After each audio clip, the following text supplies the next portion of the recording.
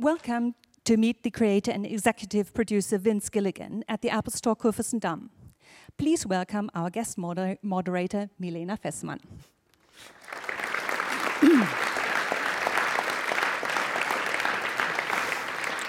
Thank you very much for coming. I heard we are sold out within 10 seconds, something like that, so that's very good.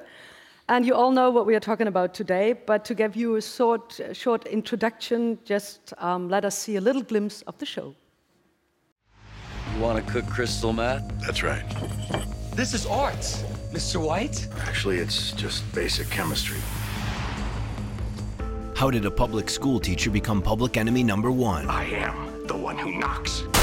Witness Walter White's transformation, Breaking Bad.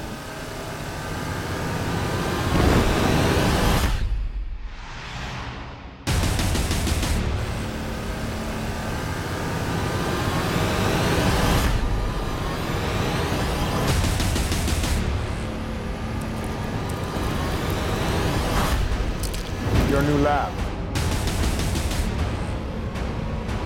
I do believe that there's a hell.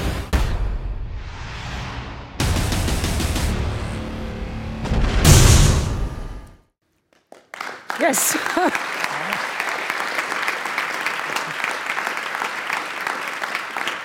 So I'm very honored to welcome Vince Gilligan on stage. He's the man. Hey. Nice to see you. Good to see you. Welcome. Thank you. Thank you very much. Thank you. So I'm very glad you made it here. You spent, is it the first time in Berlin? This is my first time in Germany ever, and first time in Berlin. So, guten Abend und Dankeschön. Oh, you learn. That's all I know. But thank you very much for having me. It's a wonderful city. I'm having a real good time here. So you did a touristic program? I did. A couple days ago, got driven around and saw a great many sights, and really just an amazing city. I'm definitely coming back in the future to visit. Okay, and I hope you will come here again. Absolutely. Oh, okay, yeah. Oh, yeah. We take you for granted. So we are in episode 2 of the final season. 6 episodes more to go. Yes. This is, of course, not a spoiler program today. Right. But will you give us, to sort of come through the next weeks, will you give us some sort of a little hint? Well, really, this final season more than any, I really find that a lot of people ask me what's going to happen, and then I start to open my mouth to make a joke. And they say, no, don't tell me. So what can I say that wouldn't make anyone unhappy, me included? If you've seen the first 2 episodes, I think you're going to see that you're going to have the 3rd one available to watch tonight, and I believe that's the way it works here. And it's just, you can see from these first 2 that things are moving faster than they normally do on Breaking Bad. You can expect a real roller coaster ride from now until the end of the series. So I would say have a seat belt attached to your sofa, and put it very tight because it's going to be a wild ride. Okay, no more spoilers. No, that's the best I can do. So is Marie still wearing purple in the last episode? She might. I can't. Okay, let's stop it here. So how is it? Because you started in 2008. Yeah. It's 5 years now. Yeah. So how's the feeling bringing it to an end? It must be horrible. It is, and actually, it's for the amount of time. It's actually closer to 6 years. I think we started shooting in March of 2007. Started shooting the pilot, and it's been quite a ride. It's been quite a long time, and I'm very sad personally that it already has for me come to an end, because I miss these wonderful people in front of the lens and behind it, whom I've worked with for so many years now. But creatively, I really do think it was time to bring the show to a conclusion, and I hope you agree when you see the final, when you've seen it all, when you see the final episodes. I hope you agree with that assessment. So is writing an end more difficult than writing probably second season or third? Because you need to bring everything together? Yeah, you sure do. Writing endings are very hard. They've always been hard for me back when I would write movie scripts. endings are very difficult because our lives, our realities, it seems to me, don't lend themselves to very neat, tidy endings. Life goes on until one day when it no longer goes on, in our realities. But in our fictions, we hope for a satisfying conclusion to a story. And coming up with the proper and satisfying conclusion is oftentimes not that easy.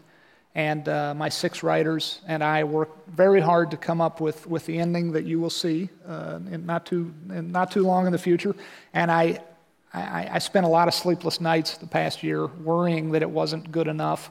I feel good about it now. I hope I will not be very badly surprised when the final one does air, but it satisfied us as the 7 of us, the 7 writers. It satisfied us as the first fans of the show, and hopefully most.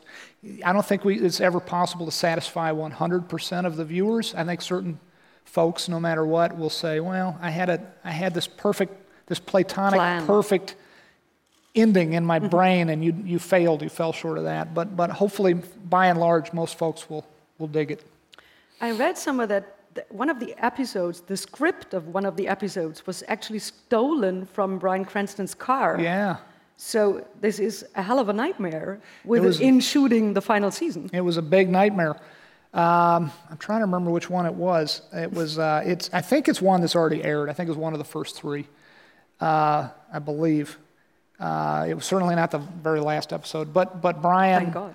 Well, yeah, thank goodness, yeah. It wasn't even written at that point, to be honest. But Bryan Cranston, being a producer on the show, was being a very good producer, and he was spending his Sunday in Albuquerque helping to find locations for us. And he had driven to the top of Sandia Crest, which is the mountain on the east side of Albuquerque, New Mexico, that overlooks the entire city. And he was up there in this beautiful not a national park, but like a local park, and he went off to take some pictures, and he came back, and his window of his car had been broken, and his iPad, his wonderful Apple product, had been stolen.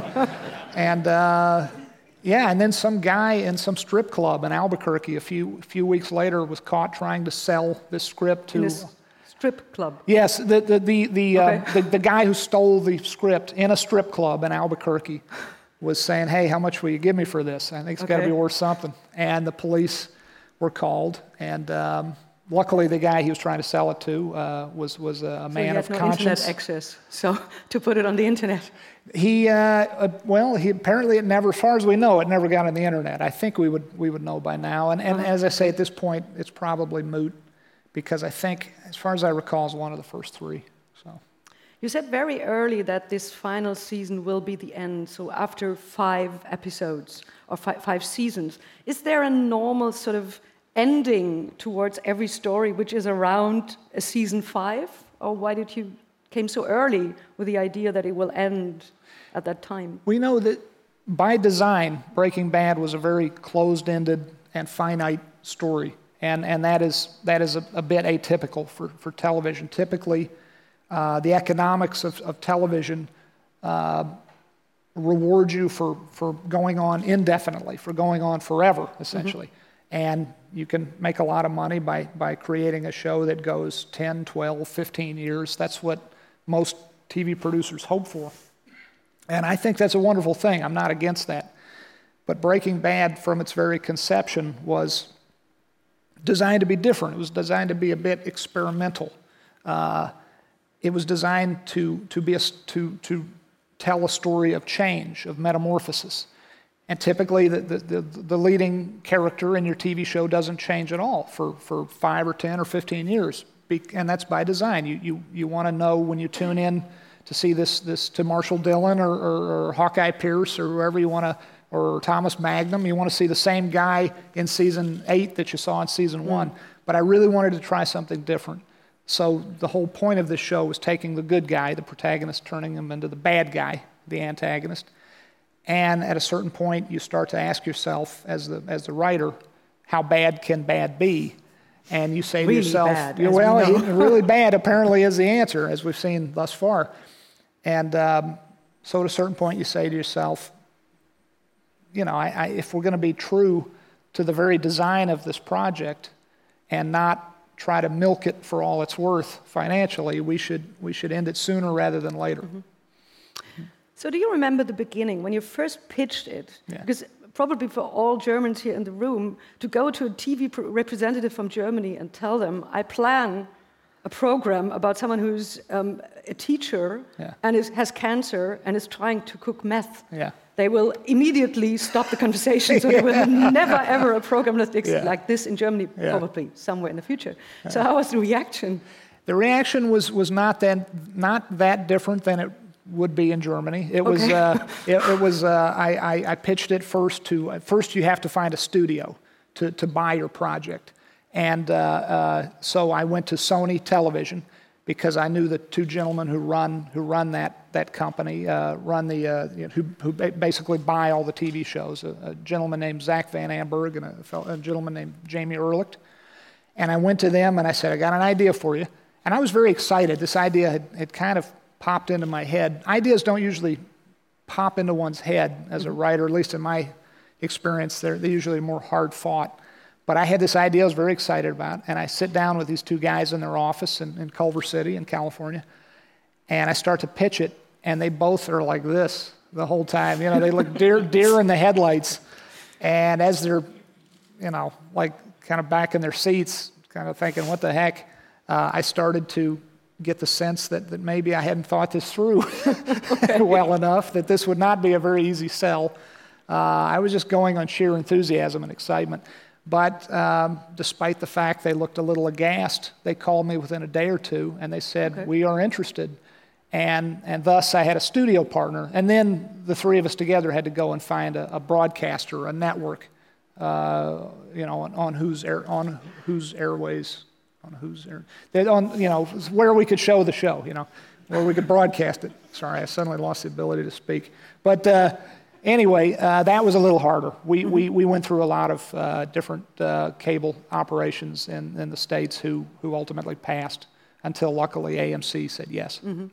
So how much impact do the actors actually have on the process of the developing of the story? Of course, because they sort of talk to you, they're in the program, but especially with these two main characters, I got the feeling that they sort of gave more to this. So when the first season starts, I think you wanted to throw Jesse out of the program, and so he must have done something to still be there. No, you're right. It is true. My original idea was to kill off Jesse at the end of the first season.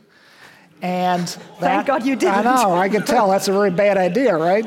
Bad one. Very bad idea. To my credit, I didn't keep that idea very long once we cast Aaron Paul. I actually told him on the set of the first episode after the pilot, or maybe it was the second episode, but I said to him, hey, come here, sit down, I want to tell you something. I was going to kill your character off at the end of this season. And he said, what? And his eyes got real big. And I said, no, this is I'm doing you, this is a good thing. I'm paying you a compliment. I'm saying I would never do that now. But actually, I scared him very badly. When he wasn't thinking in terms of the character dying ever, but I was actually trying to be complimentary. And then after that point, Bryan Cranston was very devilish, was very mischievous from that point onward. Anytime Bryan Cranston would read a subsequent script before Aaron had a chance to read it, he'd close it up, and he'd go over to Aaron, and he'd massage his shoulders, and he'd say, it was great working with you, buddy. And he was merciless, and it was so much fun for him to play those kind of pranks on Aaron, because Aaron is very, he did that quite a few times. That's a good job for an actor. So did you throw out, sort of working on that, did you sort of change your kind of writing about Walt? Because when you see the face of Bryan Cranston, he's not a very talkative guy. So did you throw out dialogues or stuff like that when writing his interesting, character? Walt can be somewhat taciturn, but Bryan Cranston is very much a talkative gentleman. Bryan Cranston, it should be noted, I think you all know this, what a fine actor he is, but if you were fortunate to meet him and get to talk with him, you would realize even more what a wonderful actor he is, just as you would with all these actors. For instance, another example would be Giancarlo Esposito, who played Gus Fring. These two gentlemen in particular are completely different than their characters. If you met them in real life, in a sense, you wouldn't even recognize. It would take you a moment to recognize them because they come across completely differently. Like Gustavo Fring, for instance, the character is very, very taciturn and very, very polite and yet businesslike and somewhat severe, very, very self-contained. Giancarlo Esposito, when you meet him, is like, hey, and he gives you a big hug, and he's always smiling. He has this huge, goofy smile, and that shows what good acting can provide. And in answer to your question, a great deal of who the characters became did come from the actors. Sometimes in overt ways, sometimes, for instance, in the early days, Bryan Cranston said to me, how do you think Walt looks? And I said, what do you mean? He says, well, I mean, I'm thinking, this was his idea. He said, I'm thinking of a little mustache, and I want to have the hair designer color it to take all the color out of it. I want it to look like a dead caterpillar on my upper lip. And I want to be a little gone to seed. I want to be a little fleshy. I'm thinking Walt should be 186 pounds. And I said, 186? He says, yeah. He knew, much like a boxer who comes in at a specific fighting weight. Bryan said to me, I think 186 is the right weight for Walt because I want to have a little of that muffin top. When I'm wearing the tighty whities, I want some flesh sagging over the waistband. And he showed up within a pound of that weight, I think. So a lot of that is overt. A lot of those details overtly come from the actor, and sometimes they're implied by the actor. Sometimes they are. What's the right way to put it? They're almost subconsciously added by the writer based on what the writer understands of the actor. Like, for instance, Dean Norris, who plays Hank, when I originally wrote the part, he was written to be, there was not a lot of depth to the character, to be honest, in the first script. He was just sort of a hail fellow well met. He was essentially everything that Walt was not, but there wasn't much more to him other than that. But when I got to know Dean Norris, who plays the part, and I realized how complex a person he is and how educated he is and how there's a great depth of feeling to him. A lot of that understanding that I gathered about him and that my writers gathered about him came to apply to the character. We almost as if by osmosis, we learn things about these actors and we incorporate them into the writing and into the characters. Mm-hmm. You said at the beginning that it's basically, besides everything else, it's the protagonist becoming an antagonist. And so we have it for the whole seasons. We see Walter transform to Heisenberg or whatever. And I think for me, because I saw it, of course, in the last few days again, there's this little turning point, or one of the turning points is, I think it's the end of season 2 when Jane dies because on her own vomit and he doesn't do anything. Yeah. So would you agree that this is some sort of an extra turning to become more Heisenberg than ever before? Very much so.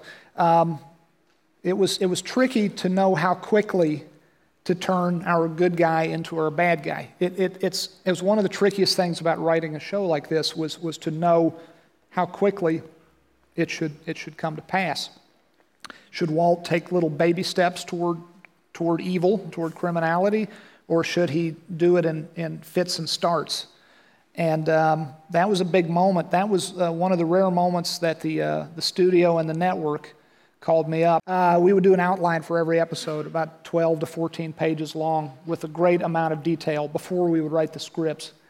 And they read that outline and they saw that moment and they said, to their credit, they were courageous throughout the whole 6 years of production. That was the one time they said, we're a little scared of this. And to their credit, they said, we understand that Walt will get to this point eventually, but we think you may be taking him too far too quickly, making him too bad too quickly. And they had a good point. And actually my writers, and even we were all worried, we were concerned. But at the end of the day, it felt right in our guts to have that scene at that moment. And that was a big moment that people remember. And it was a very hard moment to watch. I was lucky enough to be on the set and watch from about 8 feet away as Bryan played that part, and he was so wonderful. I don't even think every nuance in his acting, in his expression, was completely caught by the motion picture camera. I think I saw things, the way I remember it is I saw things that never even showed up on film. But he was marvelous in that scene. In this show, drama does not only work in the show, but also within the audience, because strangely somehow, even in the final season, you still like Walt. So he's some sort of an existential hero somehow, even if he's a really bad guy. It's I'm sure there are, I am always, I think it's marvelous. I'm surprised by how many people still root for Walt. I don't know that everybody does, but hopefully even for the fans for whom Walt has lost all sympathy, hopefully he has, what he has lost in sympathy, he has gained in interest. Hopefully he's more interesting than ever for his lack of sympathetic behavior. But some people do indeed still root for him. My mother, who I don't believe for a minute would watch this show if I hadn't created it. Okay. Nonetheless, because she's very, very much believes in law and order and is very, thinks one should behave right and think right and do right. I don't mean that in a bad way. That's the way moms are, But she called me up after one of these previous episodes, not the one you're going to see tonight, but the last one, the one prior to this, and she said, I was nervous when Skyler was talking to Hank. I was blurting out to the TV screen, don't tell him about Walt. Don't be a stoolie, And it's interesting, my own mom still rooting for this guy, because in a sense, I have lost more sympathy for Walt than I think most fans still possess. And I find that very interesting. And fans are not wrong for still rooting for Walt. Not at all. It's interesting. It's been a very interesting sociological education for me, seeing how people interact with the show and react to it. Besides the great show, it's also the details, the very complex details in every episode, and of course in the seasons, just to name one, the colors. So I just checked it on the internet. You can see people sort of giving every outfit in every episode like a color, and you see sort of this scale of colors, and they're trying to find something out of it. Yeah. So you did put a lot of effort in the details. We did. We always put as much effort as we could muster into the details, and the color is a good example of that. We did pay a lot of attention to color, but probably there are some wonderful theories as to what the colors mean out there on the internet that would have never occurred to me necessarily. Okay. But it doesn't mean they're wrong. I mean, this sounds, I don't know how this may sound, but I really do believe that once we make this show, it's ours as we make it, and then we put it out in the world, and then it's yours. I mean, and then we only are one opinion amongst many. And if someone has an opinion about what the colors mean, I would never think of saying, no, you're wrong. I would say, that's very interesting. Maybe there's some truth to that. Maybe on some subconscious level we were thinking that. I can tell you that consciously what we were thinking when we came up with these color palettes is that we were thinking this is a show about change and about transformation. And changing the color palette of any particular character for instance, on a microcosmic scale, in the pilot episode, Walt starts off very beige, very boring in his color palette, and by the end of that first hour, he turns green. His clothing he's got some hints of green, some hints, in other words, of vitality and life, and so every season we would map out a change in the color palette for each character, and the colors themselves didn't necessarily mean certain things to me, but rather the concept of showing change through this visual metaphor was helpful and was something that I enjoyed helping the production designer and the costume designer and the director of photography map out. And the one character who never changes seems to be Marie, who always has this fetish toward purple. And that was fun to have one character who remained just very defiantly constant. So I have to ask you this because we were in Germany. It's not a coincidence that almost every character has some sort of a related German name, like Ermantraut, Schrader, Schwartz, Heisenberg. Yeah. So there's even Major Tom in the song of Yeah, Peter that's Schilling right. in the English version in the That's right. in season 4, I think. So where does it come from? I'm not sure where that comes from. I could tell you Ermintrout is a last name of my girlfriend's good friend back in Virginia. It's her last name, so I wanted to make use of that. And what else? Heisenberg, of course. That was a bit of a throwaway when we came up with that. In an early episode in season 1, Walt is asked by Tuco, the character Tuco, what's your name? And of course he's going to give a fake name at that point. And as a throwaway, we thought Heisenberg would be an interesting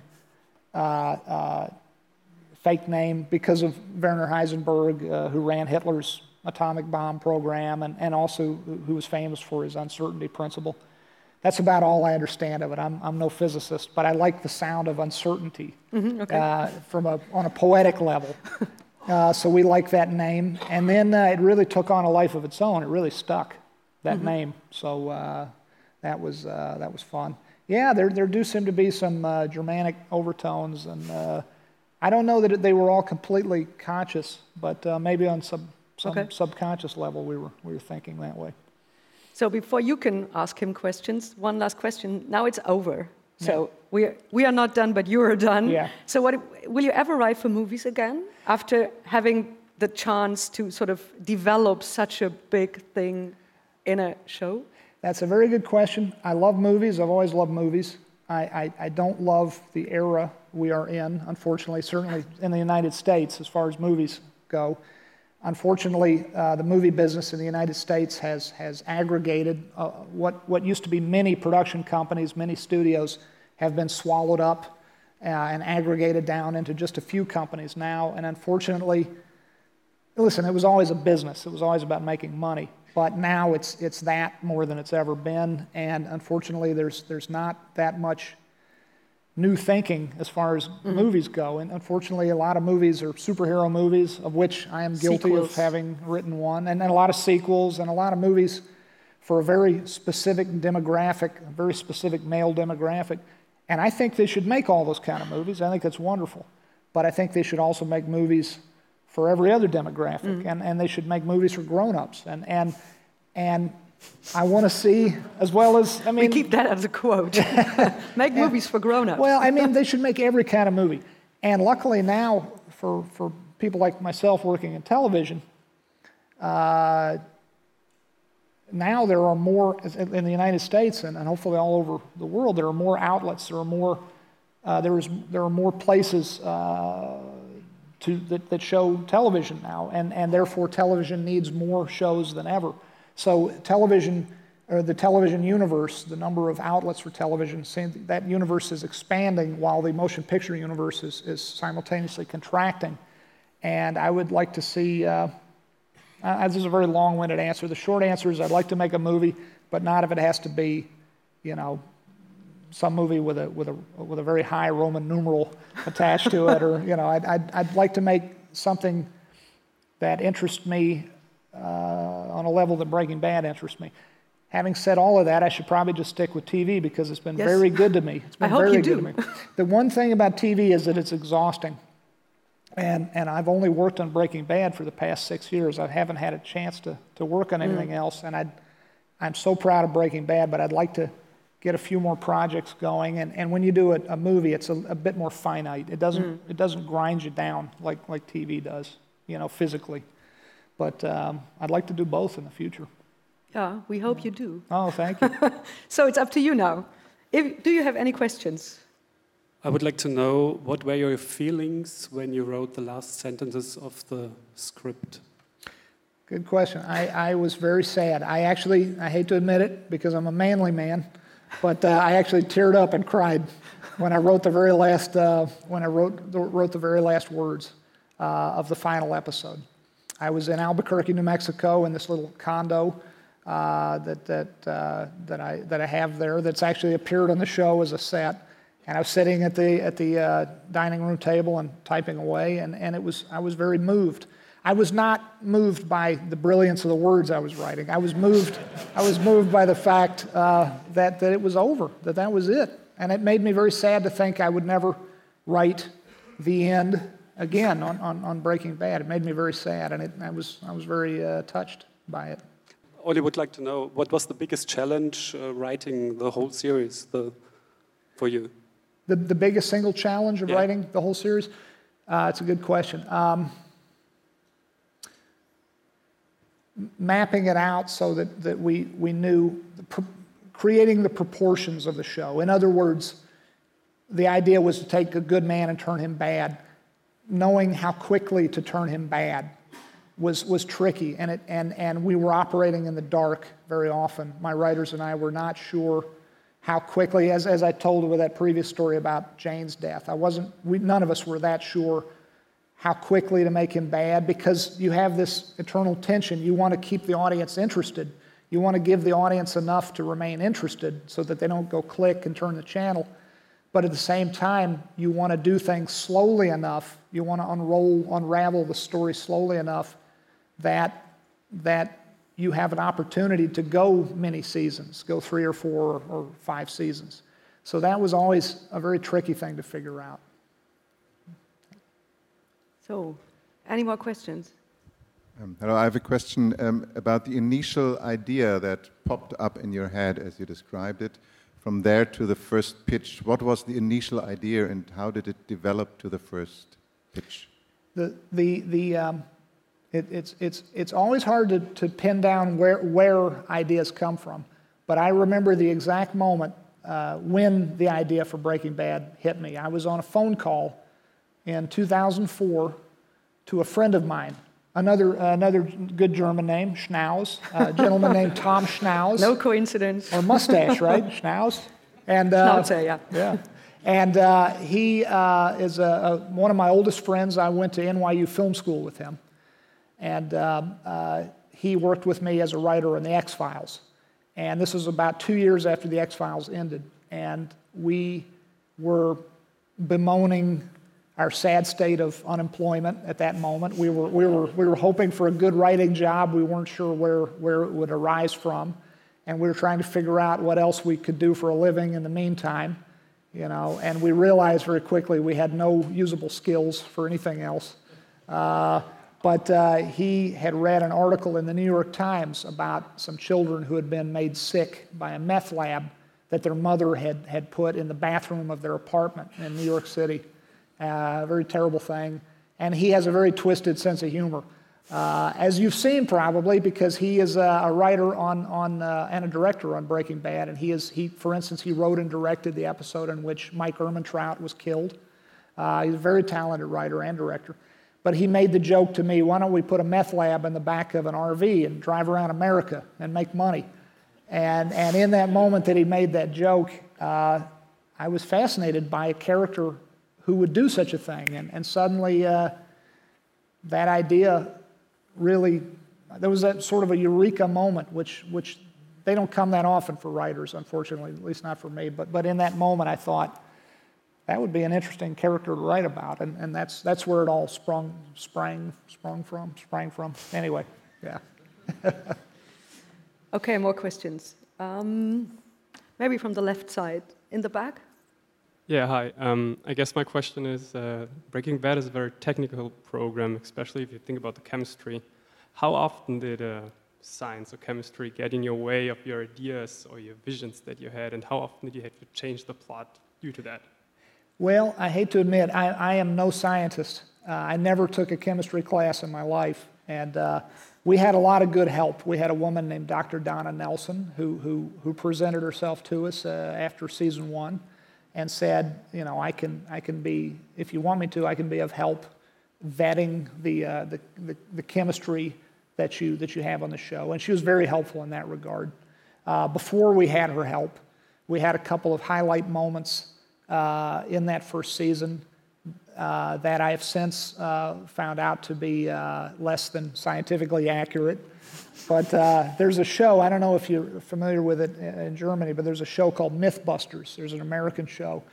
And I was very fortunate to have been a guest on it along with Aaron Paul back in October. And the episode just aired a couple weeks ago. And I think you can probably find it on the internet.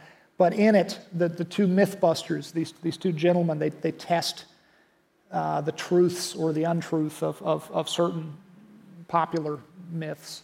And they did a Breaking Bad episode. And in it, they tested the mercury fulminate that Walt uses on Tuco in his office. And they also tested, could you indeed dissolve a body with hydrofluoric acid, and would it eat through a porcelain tub? And it's a very nauseating episode to watch because they used a pig carcass, and they put it all kinds of awful chemicals, and then they shot a time lapse of it being it's just nasty. But both those myths were unfortunately busted. They said basically the way we wrote it would never work. But what are you going to do? So. It's fiction. So probably one last question. Hi. You said you experimented a lot and you didn't do broadcasting in the sense, as I understand it. It was rather narrowcasting or something. And I would be interested in how much influence the money givers had on you, or how much freedom did you have during the production in terms of hierarchy and influence on the production itself? We were very fortunate. Breaking Bad started up at the right time and in the right place. I was a bit cynical when I started pitching Breaking Bad around to different people, because the experience I've had, I've been working as a professional writer in Hollywood and movies for about 20 years, and then in television for a little more than 15 years, 16, something like that. And my experience in both fields was that the first meeting is always the kindest, in which the executive shakes your hand and says, I love your work, and I love this script, and we're going to make it just as it's written, and it's wonderful, and it's beautiful. And then the second meeting, and then from then onward, begins the death by 1,000 cuts, in which they change, they nibble away like with a pair of scissors at your script, and they file off all the sharp edges, if you want to use that metaphor. And I was afraid with a show as crazy and as edgy as Breaking Bad, that when AMC finally came along and said, we want to make this show, I was afraid that they didn't really know what they were talking about, or they didn't really know what they were getting themselves into. And I was always waiting, I was always waiting for the other shoe to drop, and for them to reveal that they really wanted a whole different show than what I wanted to give them. And luckily that moment, that shoe never dropped, that moment never came. And AMC, our network, and Sony, our studio, both of them were very courageous, and they really, for better or for worse, they let me do the show that I wanted to do, and they were very unobtrusive in terms of their notes. They would give notes on each script as it came in, and most of the time they're excellent notes, and very often they help make the show better, but there weren't that many of them, and also there's sort of a gentleman's agreement between us that if I thought a note really would not help that particular episode, I could not use it. I could ignore it. Mm-hmm. And that was a wonderful thing. That was a real blessing.